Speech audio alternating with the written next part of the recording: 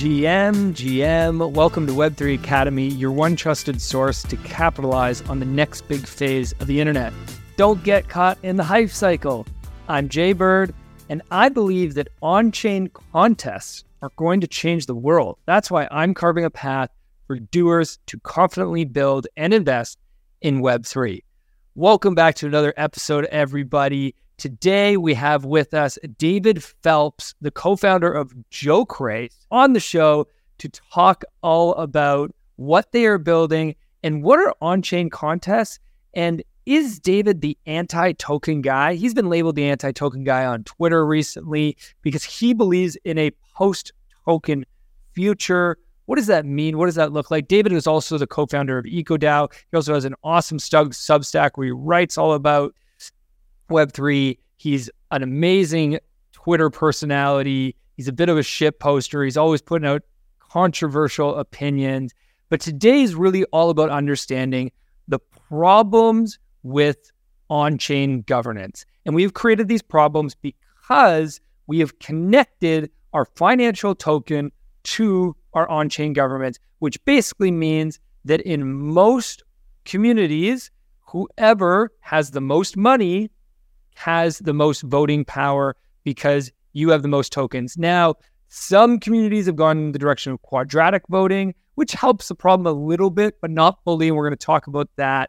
So David is trying to solve that. He's trying to solve that, and he's also trying to solve a bigger problem of, okay, so if we can get governance and voting, or what he refers to as on-chain contests, and he'll explain what that means, if we can bring that on-chain right now, that's great for all of the communities that have an on-chain presence. But what about the communities that don't? What about the communities that are big on Twitter or big on Facebook or big somewhere else that's not on-chain, it's just online, they haven't made that migration? Well, they need a simple way to set up a contest. I put contest in air quotes, a simple way that they can get their community to engage in a vote where the first action they take is not necessarily on-chain. There's something else at play there. So we're going to break this all down in today's show. This is an episode that I think everybody needs to listen to because this comes back to the core principles of Web3, which is that we need to create a meaningful way and a meaningful system that enables users more control. Because in Web 2, users don't have enough control. We are the product. But in Web 3, we put control back in the user's hands. But the first way we've done that is we ended up just so far, we put control in the rich users' hands. Well, we need to put control in everyone's hands. And Jokerace is a platform that does that. Everybody, you're going to enjoy this show.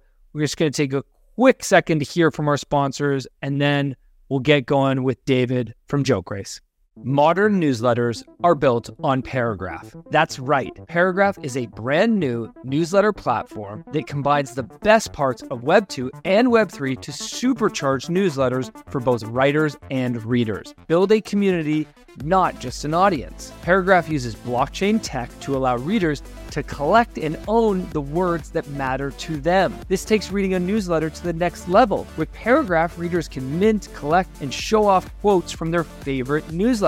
This opens new possibilities like creators sharing revenue with fans.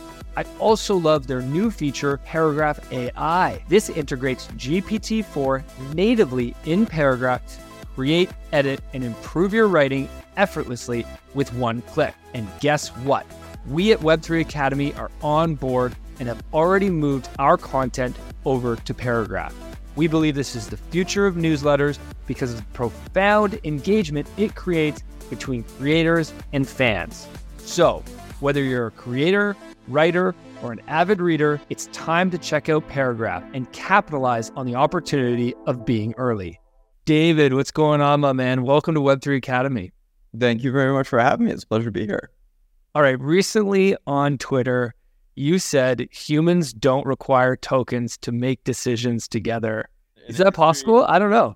In the history of humans, there was actually a point in history where people got together and made decisions about things without voting with tokens. And it's like, in today's era, it's very hard to believe that we ever lived in, such a primitive time like that. But it's true. It's true.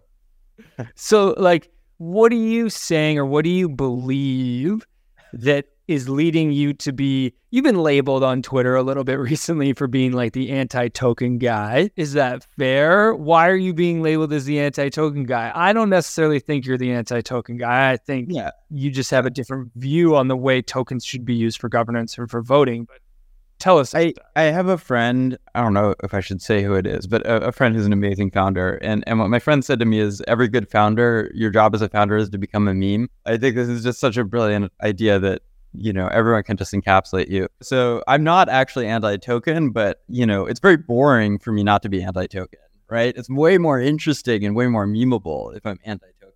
So we'll run with the anti-token label, even though I think there are very good use cases for tokens and we do need to have them. And even though I'm building a product that depends on tokens as awards, right? And so tokens are pretty essential to what I'm building myself. The anti-token thing, I think, very much comes from specifically tokens and governance and that use case, and wondering, within decision making, really, do we want to have this system that, incentivizes plutocracy, or just is plutocracy, in which people who buy the most of something have the most power? And is that actually the best way to make decisions? And it's funny that even is a question.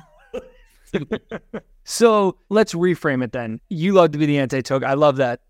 Profound. Let's meme me here for like lean into the anti-token meme for just basically getting a lot more attention. Reduce all the complexity of my thought to something that is just like, sensational. Right. But you're really, like, your view is more, and like the title of this episode is all about post-token, right? And post-token.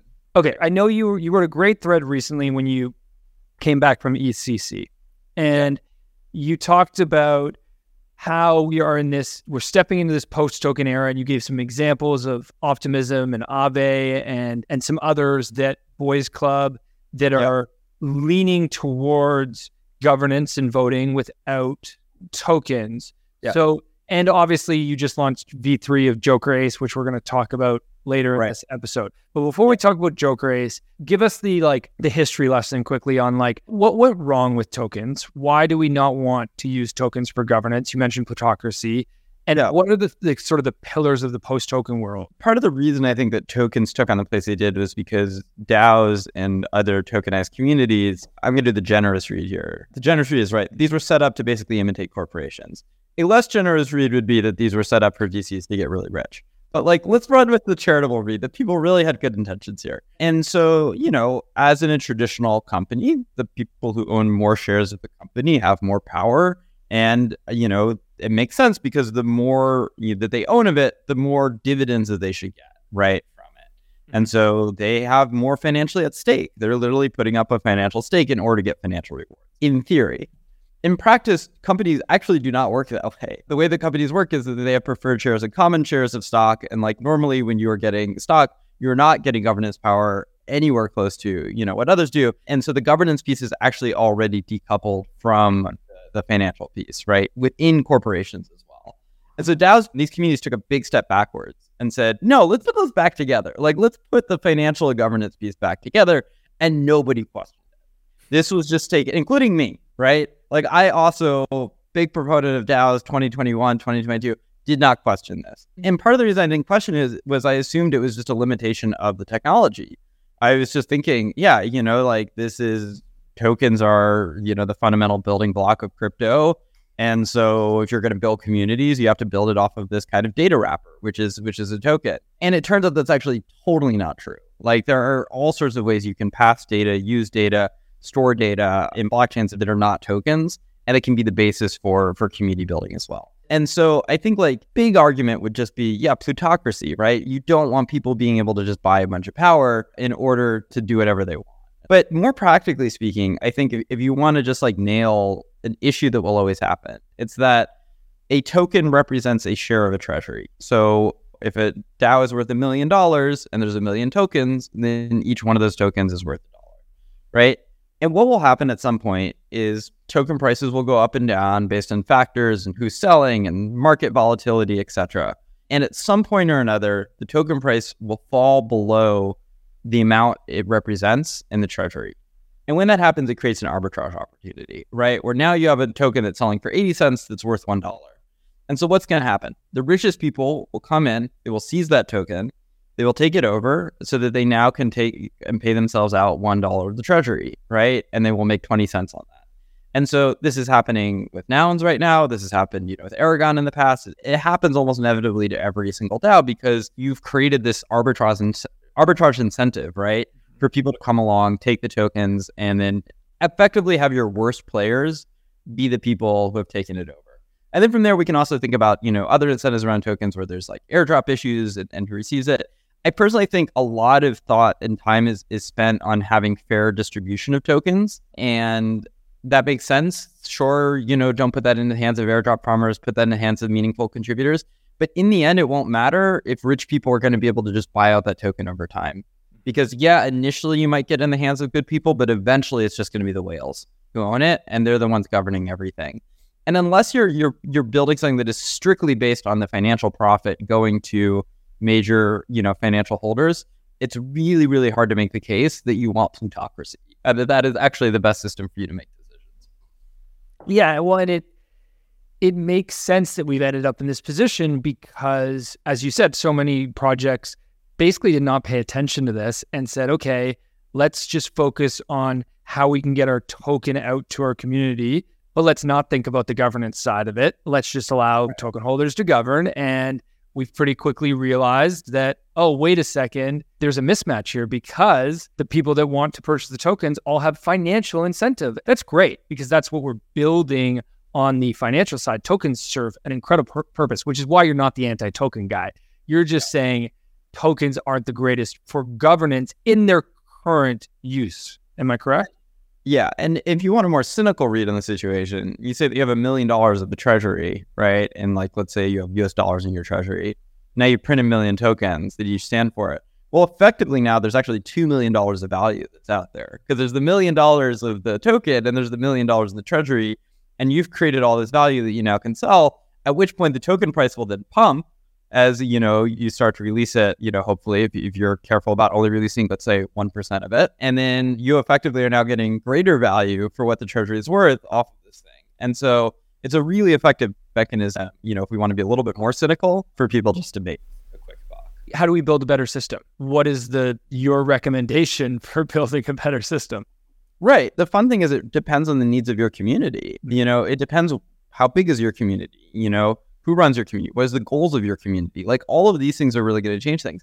Even if you have a token, there are ways of doing governance with a token that are, I think, much more interesting than one token, one vote. So the common one that was being held up for 2021, 2022 is quadratic voting, which is effectively you just take the square root of the number of tokens someone holds, and that's their voting power. And what that means is that you get diminishing returns as you have more and more tokens.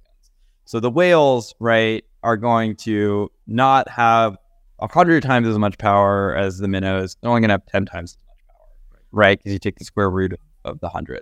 That's effectively the idea. And I just find that it's not my favorite solution. I think it's still just it's keeping the issue, but just mitigating it, but it's not solving it. I think if you want to play with tokens in interesting ways, what you could think about is creating incentives for the token through governance.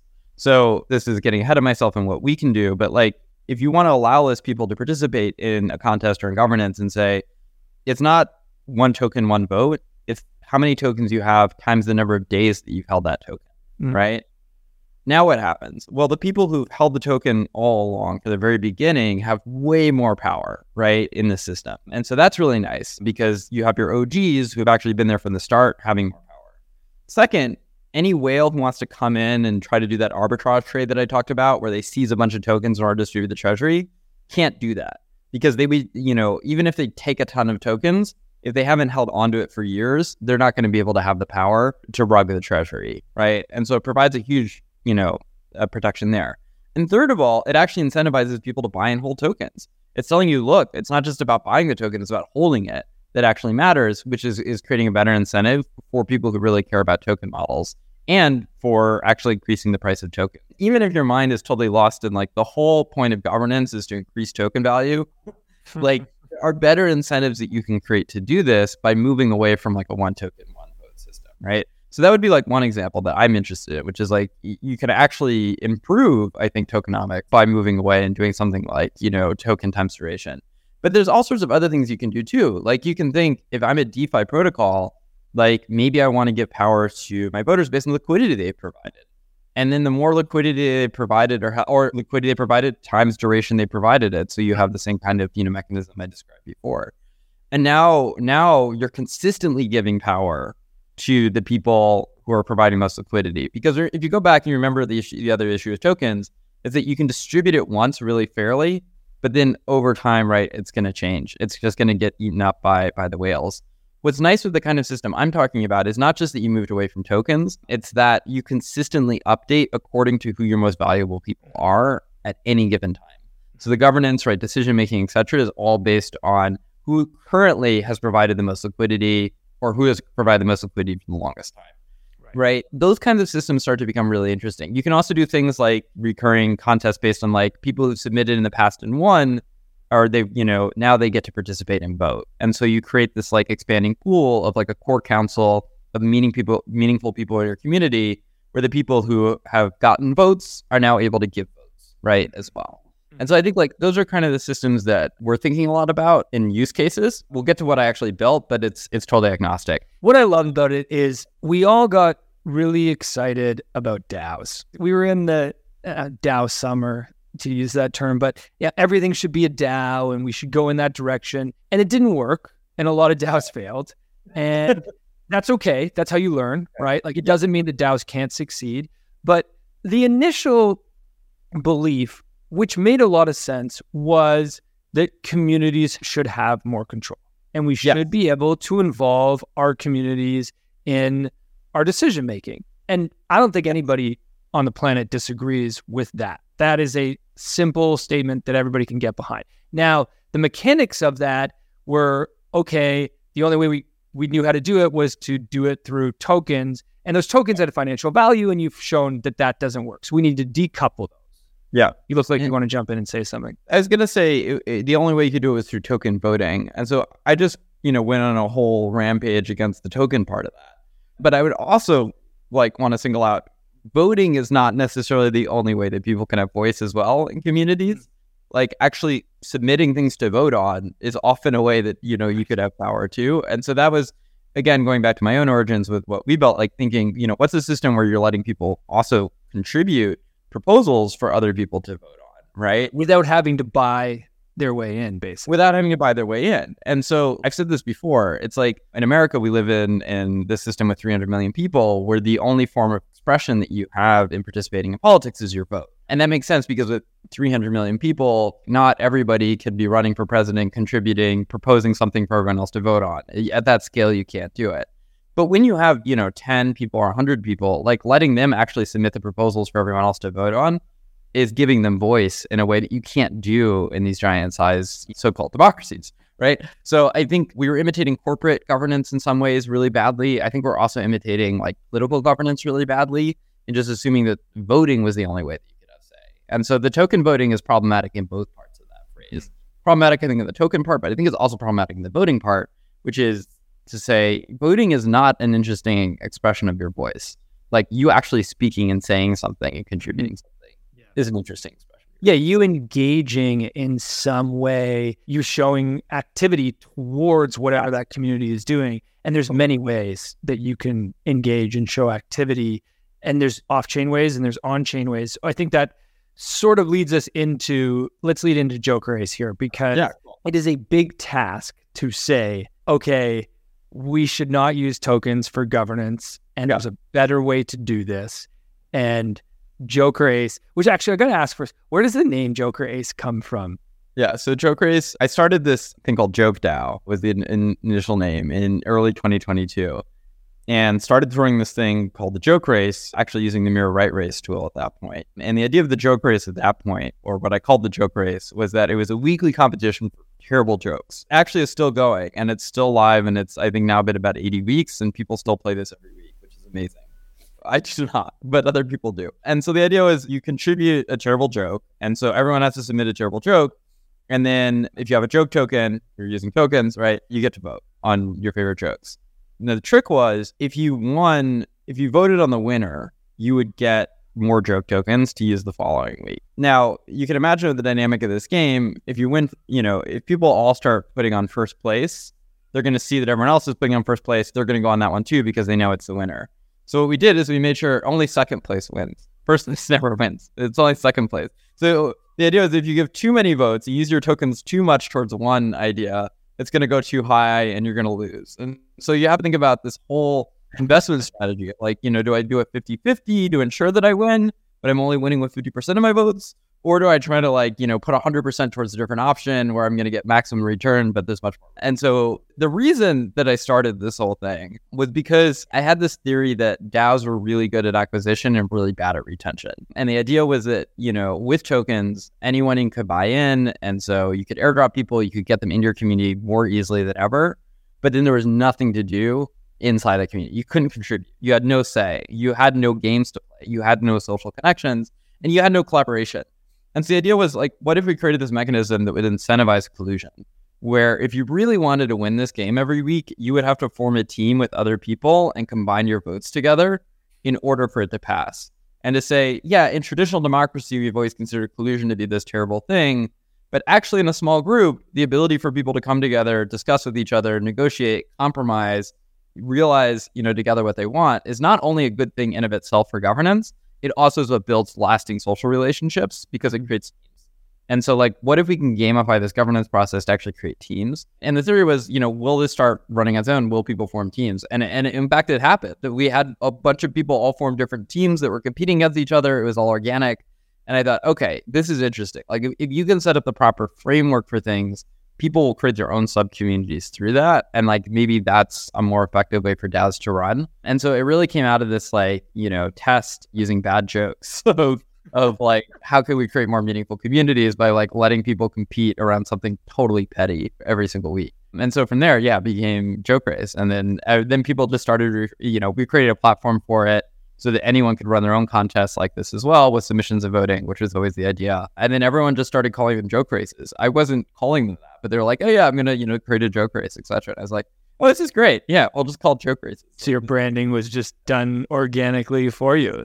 Yeah, it's done. And I mean, there is a beauty to all of this that, everything we're talking about, governance has absolutely been a joke. It's been 100% a joke. And so being able to acknowledge that in some ways and being able to have fun with that, I think is really important for us as a brand too. We are not trying to take ourselves too seriously with any of this or say that any of this is the right canonical way to do it. This should be fun and it should be hilarious. And there will be corruption if you want to call it that, but other people will call that compromise and negotiation. So pick your side, and that the joke is on you.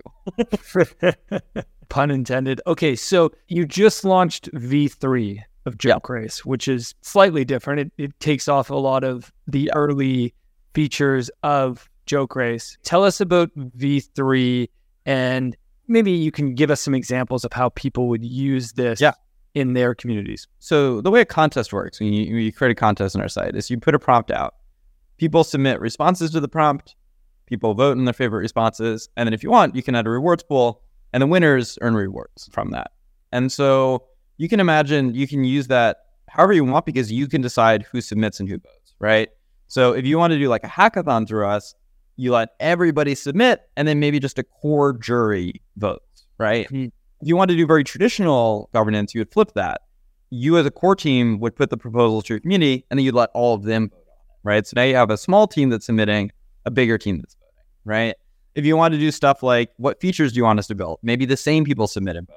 Or maybe you want something where a totally different community submits and then you vote, right? And so you can customize this however you want. And that was really important to us. Let you customize who gets to submit, who votes within that. And so what's great with the V3 is we've now enabled maximum customization by just using allow lists. So you create an allow list for who gets to submit if you want, or you can open that up to anybody.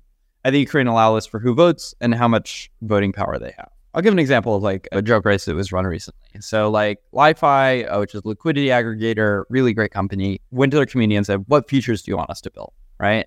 And they put up an awards pool of $400 where each of the 4 winners got 25% of the rewards pool. So in other words, they each got $100. So for $400, they put up and they said, what features do you want us to build? They got 30 or 40 people from their community running these really thoughtful submissions, being this is what we want, these are the features we need. Then they got them all to vote on it. So then they got a full prioritization of like, not just what the top feature is, right? Or the top 4, but all of them. Like, and who voted? Was it just the people that submitted, or did they open it up beyond that? I think they opened up to their community. So I think it was anyone who was allowed listed from their Discord, and they had like some sort of bot mechanism to prevent bots on their Discord. I think that's who they used. And I think I might be getting it wrong. I think it was the same people submitted and voted for that one. And so then they have them, all prioritize it. So now they have like this incredible data set, right, from their power users of like what they prioritize. Here's where it gets fun, right? Then you have people who go to social media because they want to win votes. They want to win this to get $100. So they're sharing this and they're talking about Li-Fi and why their feature is great, right? Like on social media, right? And so they're getting this like organic distribution, right, as well from that. Then, because this is fully on-chain, and so you can run these contests in any EVM chain you want, they're getting full on-chain data so they can track, hey, who participated in this? How many votes did they get? The votes are attestations, right? That they provided something meaningful. They're a meaningful contributor to the community. Who tends to vote on the same things? Like, who has aligned interests? Who voted on something that maybe, one day is like a really major feature that is a game changer for Li-Fi? Like, all of that is things that they can now track with their power users. So at later points, maybe they want to give more governance power to those people. Maybe they want to do an airdrop, right? Like, whatever they want to do, like, they now have that data too, right? And then the final thing, and they didn't take advantage of this one, but I think this is where it gets really interesting, is like, you could also set some sort of like incentives around how to get allow listed to participate. So you could be like, you have to have provided XYZ liquidity for us, or you have to have executed XYZ swaps with us, right? And so now people have to like complete an action in order to participate to win rewards, and they're incentivized to do that too. And you can even do that with the voting power as well, right? You can say, we're going to give more voting power to people, like we talked about this before, the more liquidity you provided, the longer you've held the token, blah, blah, blah. And so you can start to create these like really interesting incentives around both who gets to participate and how much voting power they have. And those are like $400, right? You're giving incentive for people to think about it, to prioritize their data, to like complete actions to be allow listed, to complete actions to get voting power, to share their on-chain reputation, right? It's like, and to market it on social media. That's like, I think, a really fun use case to think about. It's huge that it not only gives them a chance to participate. I find it very interesting that you use the word contest. Yeah. Like, when I first started learning about Jokerace, I was like, I kept seeing you guys use the word contest, and it's kind of a leap, because when I think about a contest, I think about like sweepstakes and giveaways. Right. But you're more focused on governance and community engagement. What's the difference? So it's interesting that you're using the mechanics of a contest in order to create retention and create engagement, because this is what I'm guessing, that if you have a reward, that people are more likely to participate. Is that the reason you're framing it around contests? And it's more fun, right? I think like you're focused on the financial incentive piece, which is by far the short-term incentive.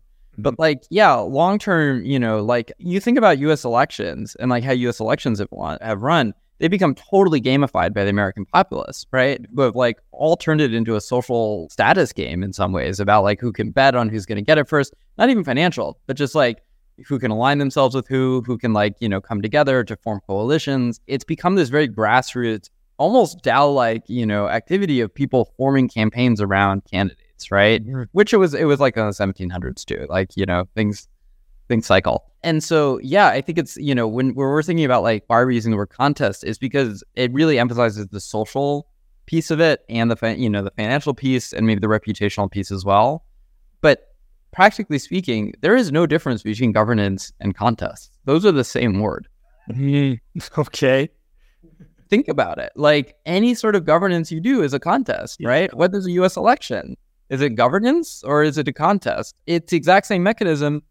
People put together proposals and then they vote on them. And to have a contest doesn't mean there needs to be financial. No, it really makes me think about like high school students council, right? Of, yearbooks. The most popular person wins. And it's really, everyone always joked that, students council was a popularity contest, right? That was governance at that level. Yeah, exactly. And so, it's definitely, we have a brand called Jokerace that uses a thing called contests. Like we're trying to make this fun here. We're trying to, make sure everyone does not fall asleep again, with this boring iterative process of governance. But look, if you want to be boring with us, you are welcome to be boring with us. Like we will let you be boring and we will encourage and incentivize your boringness all you want.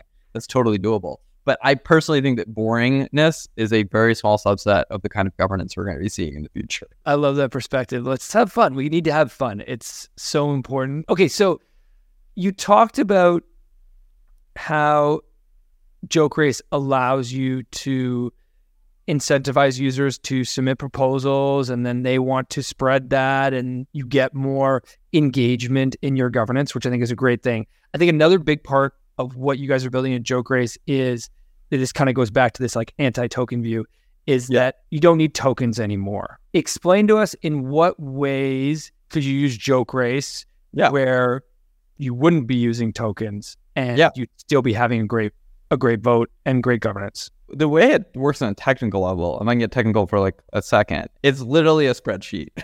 Like literally what you can do is you just take column A as your addresses and column B is the number of votes that each of those addresses gets.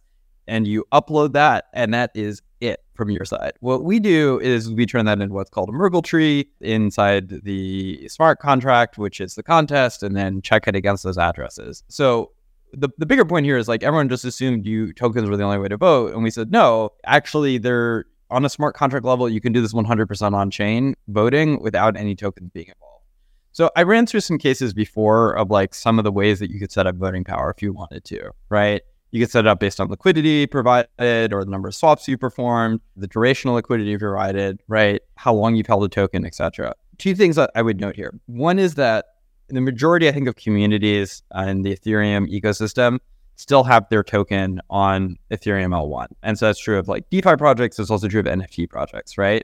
And so as much as I'm being branded as the anti-token person, I would actually say like what we built is 1,000 times better for token voting indirectly, because all you would do is you would just take the holders on the L1 on Ethereum mainnet, make that your allow list, and then now you can run your full governance on whatever L2 EVM chain you want. So now NFT communities, DeFi communities, they can do all of what they were doing before, but they can do it on Polygon or Optimism or Arbitrum or Scroll or Base or Zora, or Mantle, like whoever they want, right? They have full optionality there, Celo, etc. And so if you do want to do one token, one vote, which is, especially for stuff like NFT community is pretty meaningful, you can now do it wherever you want. The other thing that you can think about is like mapping off-chain action. And that's where it gets really interesting. Can you say, hey, if you follow us on Twitter, you get to participate in this. And now everyone's incentivized to follow you on Twitter in order to participate in this contest to win thousands of dollars, right? This creates a kind of technical problem, which is like, how do you connect the off-chain action to an on-chain address? And I think this is kind of the big bridge that a lot of people are struggling with right now. And so I'll step back for 1 second and just make a meta point here, which is imagine you're an advertiser 10 years from now and you're trying to get, best data on users on who to target. If you imagine a world in the future where 50% of data is on-chain and 50% of it is off-chain, the on-chain data is going to be way better for advertisers to use, because now you have one person's account and you can see across all of their different services, their Web3 Spotifys, their Web3 Twitters, like how, what they've done. And so like, even if you think about leveraging a contest with us, it's like, oh, you notice two people tend to vote on the same things in a lot of contests. Well, now they probably have shared alignment, and shared interests. So you go into one of their wallets, you see that they have a bunch of like a given NFT collection. You can extrapolate, well, that's probably true to this other user. They're probably into it too. So on-chain, by virtue of being this like transparent data layer, is just like this, in its current form. And I do think will provide protections. We'll give users a way to like actually monetize this themselves using zero knowledge stuff down the line. But like, is this an incredible way to be able to like analyze users, understand them, track them, cater to them, right? And create like a customized internet that is really built for individual user preferences. And so okay, so that's my like tangent or stepping back. So let me step back in and say there's a desperate need for this to happen, because right now all advertisers, et cetera, are still going off Web2 data because that's the majority of data is, but it's not openly shared. It's not accessible. It's not interoperable in a way that they could be leveraged, right? And so this question of like, how do you bridge web, off-chain to on-chain, I think is like, it's a huge question for the ecosystem, because once you can do that, everything's going to shift. Like at the point that people start to do more stuff on chain, they're going to be able to get a lot more access rewards, etc. And so there are ways that you could do this with stuff like Guild, for example. If you want to join a guild, you attest that you've completed XYZ action like on Twitter or GitHub. It connects to their API, affirms that you've done that. You connect through your wallet. And now you have a full list of on-chain addresses mapped to an off-chain action. There's also services that do this like probabilistically, saying we think this Twitter account corresponds to this, NFT holder based on their address or, their PFP. These are all like really interesting mechanisms that can be leveraged so that you can start to create contests. This is my huge tangent. To create like contests that are actually based on like off-chain actions and incentivizing off-chain actions in order to participate in these. If we talk about Web3 as the way that we can put power back in the hands of the users, right? Everybody, that needs to be the goal. Probably thread. Everybody's upset with the Web2 tech giants, and rightfully so. We've been made the product, right? Yeah. Okay, Web3 is going to solve that. And it's like, okay, but are we going to stop using Twitter? No, right? Are we going to stop using Instagram, Facebook, TikTok? No. Like, we're all using it. So is there a way that we can continue to use those things, but then move everybody in this direction of, okay, here's a way that you can engage. Sure, you follow us on Twitter, but now because you follow us on Twitter, we're going to allow you to also vote on product features like the example you gave before. And that's the thing. It's like, if you remember, blockchain is just an open API, right? Yeah. It's just effectively an open data for people to be able to collate. Like once you're doing these like on-chain contests over time and you're building reputation, showing you're contributing, that you're earning votes, etc. And then, I don't know, some new DeFi protocol comes along, is able to get all that data and reward you for it by saying, hey, you were meaningful. Like you've won these hackathons on Jokerace, right? You won these grants proposals. You have like contributed great ideas. We're going to airdrop your token, right? Or we're going to give you this opportunity. Like at that point, when that starts to happen, I think everyone's going to have this oh shit moment where they're going to say, wait, maybe we shouldn't be doing stuff on these Web2 siloed platforms because we're not getting anything for it. Like, whereas when we do it on these Web3 platforms, there's so much that we're going to get where like, what I'm really excited for is like the people who like play in our hackathons, lose, make no money, are pissed as fuck, right? That they didn't get anything. But meanwhile, they're accruing this like massive on-chain reputation, and then down the line, it's going to get them so much, right? Like that's what I really want to see happen, where people realize it's way better. But you're totally right. Like in the meantime, we are going to keep, following the network effects of these Web2 giants. We're going to participate in that. And the more that we can do to leverage that and bridge that and attest to that data on chain, I think the better. I'm really struggling with your language of on-chain voting. I'm just like, of on-chain contests. I say on-chain voting. On-chain contests. It really feels like on-chain voting is what you've created with Jokerace. But you guys, you really use on-chain contests as the language. Is it only because what you said before of like, you're trying to make it fun, and that's why you didn't go with on-chain voting as like the branding term? Well, I think there's two things here. So on-chain voting existed before us, right? Governor Bravo contracts, which we built off of, Compound has worked on this for years. But to go to my point before, the unlock for the contest is not the voting, it's the submissions. It's the fact that you submit your project in a hackathon and then a jury votes on it, right? Is meaningful. And so it's, the contest is two pieces. It's a submission period and it's a voting period. And I would say both of those are essential. So yeah, on-chain voting is huge, but on-chain submissions, I think, is just as big and just as important. Right. And without the on-chain submissions, then you miss out on the opportunity for your community to be involved. And what you're saying with Jokerace is you don't need to have tokens in the hands of these community members in order for them to make a submission or for them to then vote on those submissions. We can do that without them having tokens, and we can do it in a way that ensures that the right people are voting because it's based upon actions that they've taken either on-chain or off-chain. Or do it with token. It's totally up to you. But I think the point is not to say, oh no, there's no use case for tokens. It's to say the use case for tokens is a very, very small subset of all the things you could do on-chain. Like building, token voting is that's fine, but that's, 5 years from now, that's going to be 1% of use cases. Like there's just so many other ways that you can build that are going to create better incentives for your users and community. And so I'm going to read out a portion of your V3 launch blog on Mirror where you talked about this. You talked about incentives and the future of customer acquisition and retention. And you gave 6 examples of how people can use contests. So you talked about incentivize people to use your product and engage in your community. Get fuller data on your users and their preferences. Get people to perform quests. Get people to hold your token and contribute it meaningfully. get people to publicly market your brand, and then finally to get people to unlock reputational incentives and plan future airdrops. Yeah, so this is where you realize that I am just like a pull string doll that says the same thing on repeat, because it's the exact same 6 things that I talked about with the Li-Fi example, right? But it's true that what this achieves is a new model for incentivizing your users, which the amazing thing to me is we don't even need to incentivize. If you have a strong community, you don't need incentive. The users want to engage. But isn't that an incentive? Like if they want to engage, there's some incentive there. It's their love of the product. It's their love, collaborating with each other. There is some incentive there, right? Yeah. But what I'm saying is the issue that we have right now is we don't have the simple mechanic to engage, right?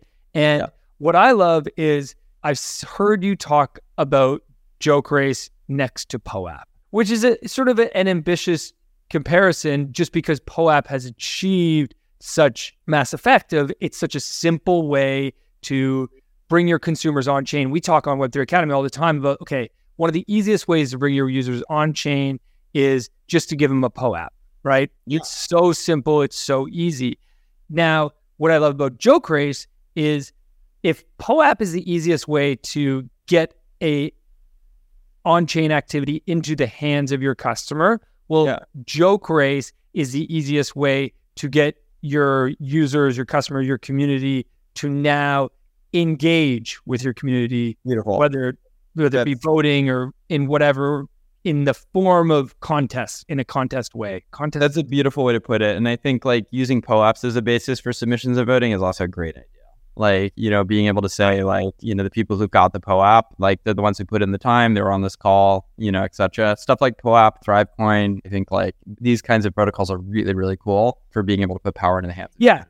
I think I just really want to see, I want our listeners to understand that Jokerace has mass market appeal to everyone. A new product can be very confusing, and a lot of people, especially those who are not in the DAO ecosystem. Like if you're working in a DAO, you get a lot of the stuff we're talking about and you've felt these pains. Totally. If you're not working in a DAO, you're like, well, why do I need to care about governance? Right. Yeah. Why does this matter? Yeah. Right. And so where my head goes is, well, if you can understand that a POAP was the simplest way to bring your community on chain, I think you can understand that Jokerace is the simplest way to get engagement on chain. It is very simple. It is literally you submit a response to a prompt or you vote on a response to a prompt, and that is it. And that's the goal. I'm talking, leagues and leagues of, pros of, all the incentives, et cetera. No, it needs to be as simple as possible. And that's been very much a goal. Even with our V3, with the new UI UX, it's like, it is pared down and it is simple. And like almost the point of being like fairly primitive, I think, in a way that we really want. It's minimal, right? I love that formulation. And so, it is this interesting thing where it's like, I meet people who are not in crypto and they're like, what are you doing? And I'm like, I'm building a platform for people to, have contests. And it's so interesting because people are like, what? Like, that's never existed before. No one's ever done that. And you think like, wait, why has there never been a platform for contests? Like, that seems like an obvious thing, right? Like, why has that not existed? And it's because you need financial rails to build on top of. Like, you literally can only do this with a blockchain, right? There are hackathon, and there are bounty programs that are out there, but you're just trusting that they're going to pay you. There is no, like verifiable code backing up that payment, right? And so it's a whole new paradigm. And the other way to look at it, though, is actually everything is a contest platform. Like, Twitter is just a contest platform. You're submitting something on there, and then you're hoping people vote on it through what they call a like, but the like is just a vote. And if you get enough votes, then you will get more visibility. And so that is the incentive that you are going after, is like, will I get more visibility by submitting something and having people vote on it? Like, Twitter is just a contest platform. Reddit is just a contest platform, right? Well, and the worst form of contests, which are probably the most popular, are the follow us, tag 3 friends, comment here. And it's all fake. It's all fugazi. Like, there's nothing, and to boot, as you said, one of the most impactful things about participating is that I'm now creating this reputation around, okay, I care about this brand, I care about this community. And the more I do that, well, the brand would benefit from knowing that. But when it's all on Web2, you don't know. Like you don't get any access to that data, right? Yeah, they can put out these tweets, but they have no ability to follow the users who liked it. I think even Twitter's blocked off that API recently. So it's like, yeah, the fact that it's not under their control and it's, they can't access it, right? It's a total limitation. You got to do a tweet titled "Everything is a Contest." I want you rant on that because I do think rant's the wrong word. I want you to because I do think that helps me understand Jokerace better because it puts it into this frame of reference of everything is a contest. I think sometimes I think when we were pitching a bunch of VCs and, people are like, how are you going to monetize this? And we're struggling to come up with answers. We're like, I don't know, maybe this. But the thing you remember, every blockchain is a contest. Literally a block is just a bunch of transactions that people are trying to outbid each other on to get included in that block, right, of transactions. Mm-hmm. And so it's literally a contest, right? An auction, you could say. But it's a contest where people compete to win this race, to be included. And so the fact that a blockchain itself is a contest for one specific use case, you can just imagine how big I think the potential is for contests overall when anybody, can create these kind of rewards pools and these incentive models, right, for their user base to ways to actually compensate them for the work they're doing. Yeah. Okay, before we wrap here, we literally have only gotten through a quarter of our brief for today's podcast. So we're definitely going to have to get you to come back to it. We'll do this again. I want to talk about the cooperative chain thesis, or as Kevin Owaki calls it, the ecosystem chains. I want to talk about storage proofs. I want to talk about ZKs. There was so many other things that we had prepped for today. But love it all. Before we wrap, we talk a lot about on Web3 Academy about the fact that we believe we're in the early phases of a bull run. Now, let me be specific, a crypto bull run. The way that will cycle through the rest of the ecosystem is sort of to be determined. It'll take time. And I also want to be clear that I'm saying early phases of a bull run, as in we're seeing signs, not necessarily that we're on that trajectory of a typical bull run. But you had a tweet where you talked about your case for another crypto bull cycle. And you had two thoughts. I'm going to read them and then I want you to comment. Number one was reputation incentivizing everyone to want to transact on chain rather than off to earn rewards, access, power, airdrops, etc. And number two was IBC enabling total interoperability. So any blockchain lets you operate any other blockchain. Yep. Okay. So one, I kind of talked about, which is the more you develop on-chain reputation, as I said, that person who participates in 18 hackathons doesn't win any of them, but has gotten votes from meaningful jury members that have accrued over time. They've still built something really powerful for themselves. They built this resume showing that they have built valuable products and that they've, consistently gotten, rewarded for it and consistently been liked, and they can leverage that for job opportunities at the very least. But also because this is all permissionless zone, anybody could airdrop them to be like, we see you're a valuable builder, right? Or we want to work with you. Or anyone who's hiring could just start crunching data to figure out who's good, right? That's the piece where it's once you see the people who are building on-chain reputation getting all that access, everyone else is going to go, oh shit, why were we doing a hackathon off-chain, right? When that no one can crunch that data and can see it and can access it, right? That would have been much, much better for me to do in this other way. I will also say one thing I think that's nice about what we've built with contests is there's no way that you ever are really a loser. No one votes against you, right? They just vote for you. And so if you happen to get 0 votes, that's nothing against you. You just didn't get votes that time that went to other people. It's not like people actually said, you're a terrible contributor and you're meaningless and we hate you. The other thing I said was about IBC. And so IBC is the Cosmos, basically a bridge. And so what it allows is for any Cosmos chain to be able to interact with any other Cosmos chain. They can share finance, with each other, but they can share other data too. One nice thing about blockchains is money is just one form of data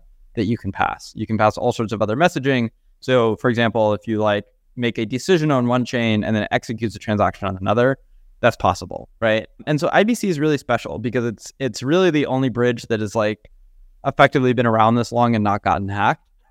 And so it's been totally stable. No one has ever managed to hack it. And, knock on wood, right? Mm-hmm. I think it's fair to say it's probably the most your bridge protocol that's currently out there.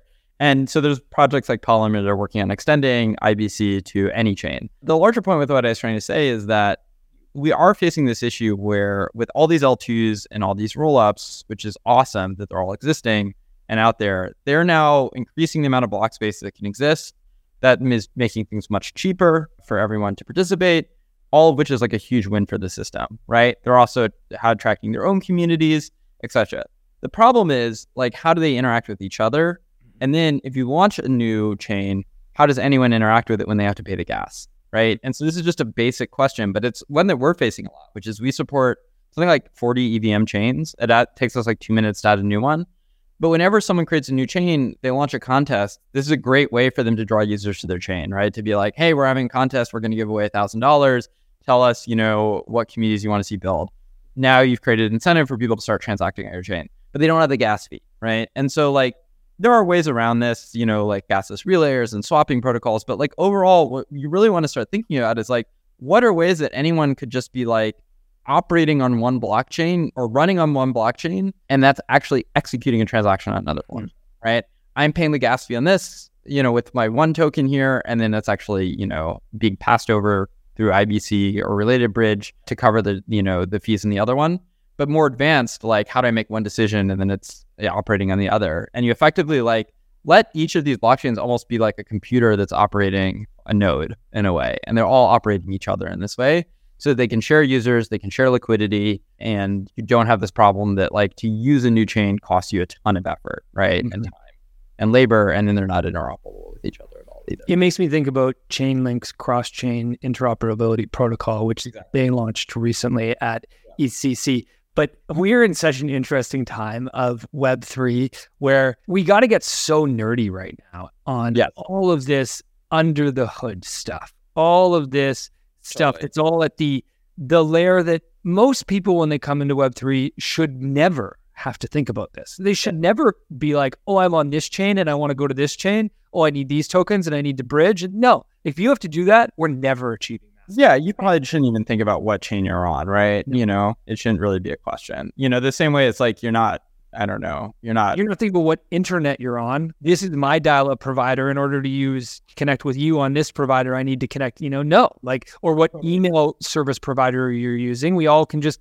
email each other. We can all just connect. Completely. All right, last question. I know you got to jump to another call. If you had a billboard that 1 billion people were going to see, what would you write on it? I'm going to probably have to think about that one. I would probably just write jokes all the way down, I think is what I would put. And I would jokes all the way down? Jokes all the way down. When you dig deep enough, it's all a joke. We've gotten this interesting criticism where people are like, you're centralized because you're letting people create an allow list. Like that account now determines whoever's in the community. And you're like, but what's the alternative? Like someone has to make that decision of who's in the community for that given contest. And look, if someone makes a decision and everyone in the community is like, screw that, then they won't participate. They'll form their own. They'll fork it. Mm-hmm. The beauty of blockchains is that they're built on social consensus. They're built on people coming together to validate and say, we think this thing is true.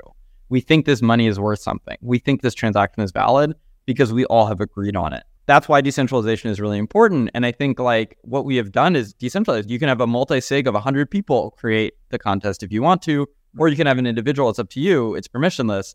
But like ultimately, this is as decentralized as it gets because we are turning it totally over the blockchain to verify, and we are, letting anybody create a contest, right? And however they want, and then letting any community decide if they want to participate in it and if they find it legitimate or not, and how they want to crunch that data as well, right? Like that for me is decentralization. But decentralization is not necessarily credible neutrality. It's a little bit different because it is people all deciding what they think is true and what they think is legitimate. And so, when I say jokes all the way down, what I mean is like, there is no serious, correct truth that you can rely on. There is just social consensus all the way down. All a joke. I love it. David, this has been just a blast.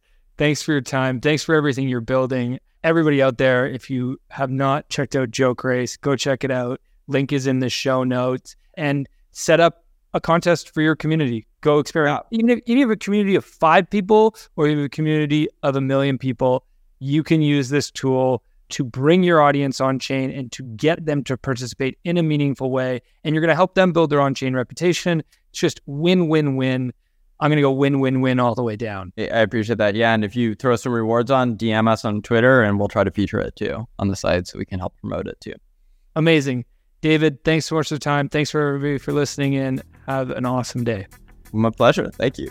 Thank you for listening to Web3 Academy, your one trusted source to capitalize on the next big phase of the internet. If you enjoyed this episode, please share it and subscribe or follow so that you don't miss the next one. While you're at it, there's a link in the description for our free newsletter where we provide timely and relevant Web3 insights so you can confidently build and invest in Web3. Make sure to subscribe today. One final note. This podcast is for educational purposes only, and nothing we say is financial advice. Crypto and Web3 are risky, and you should never invest more than you're willing to lose. Thank you, friends, and see you in the next one.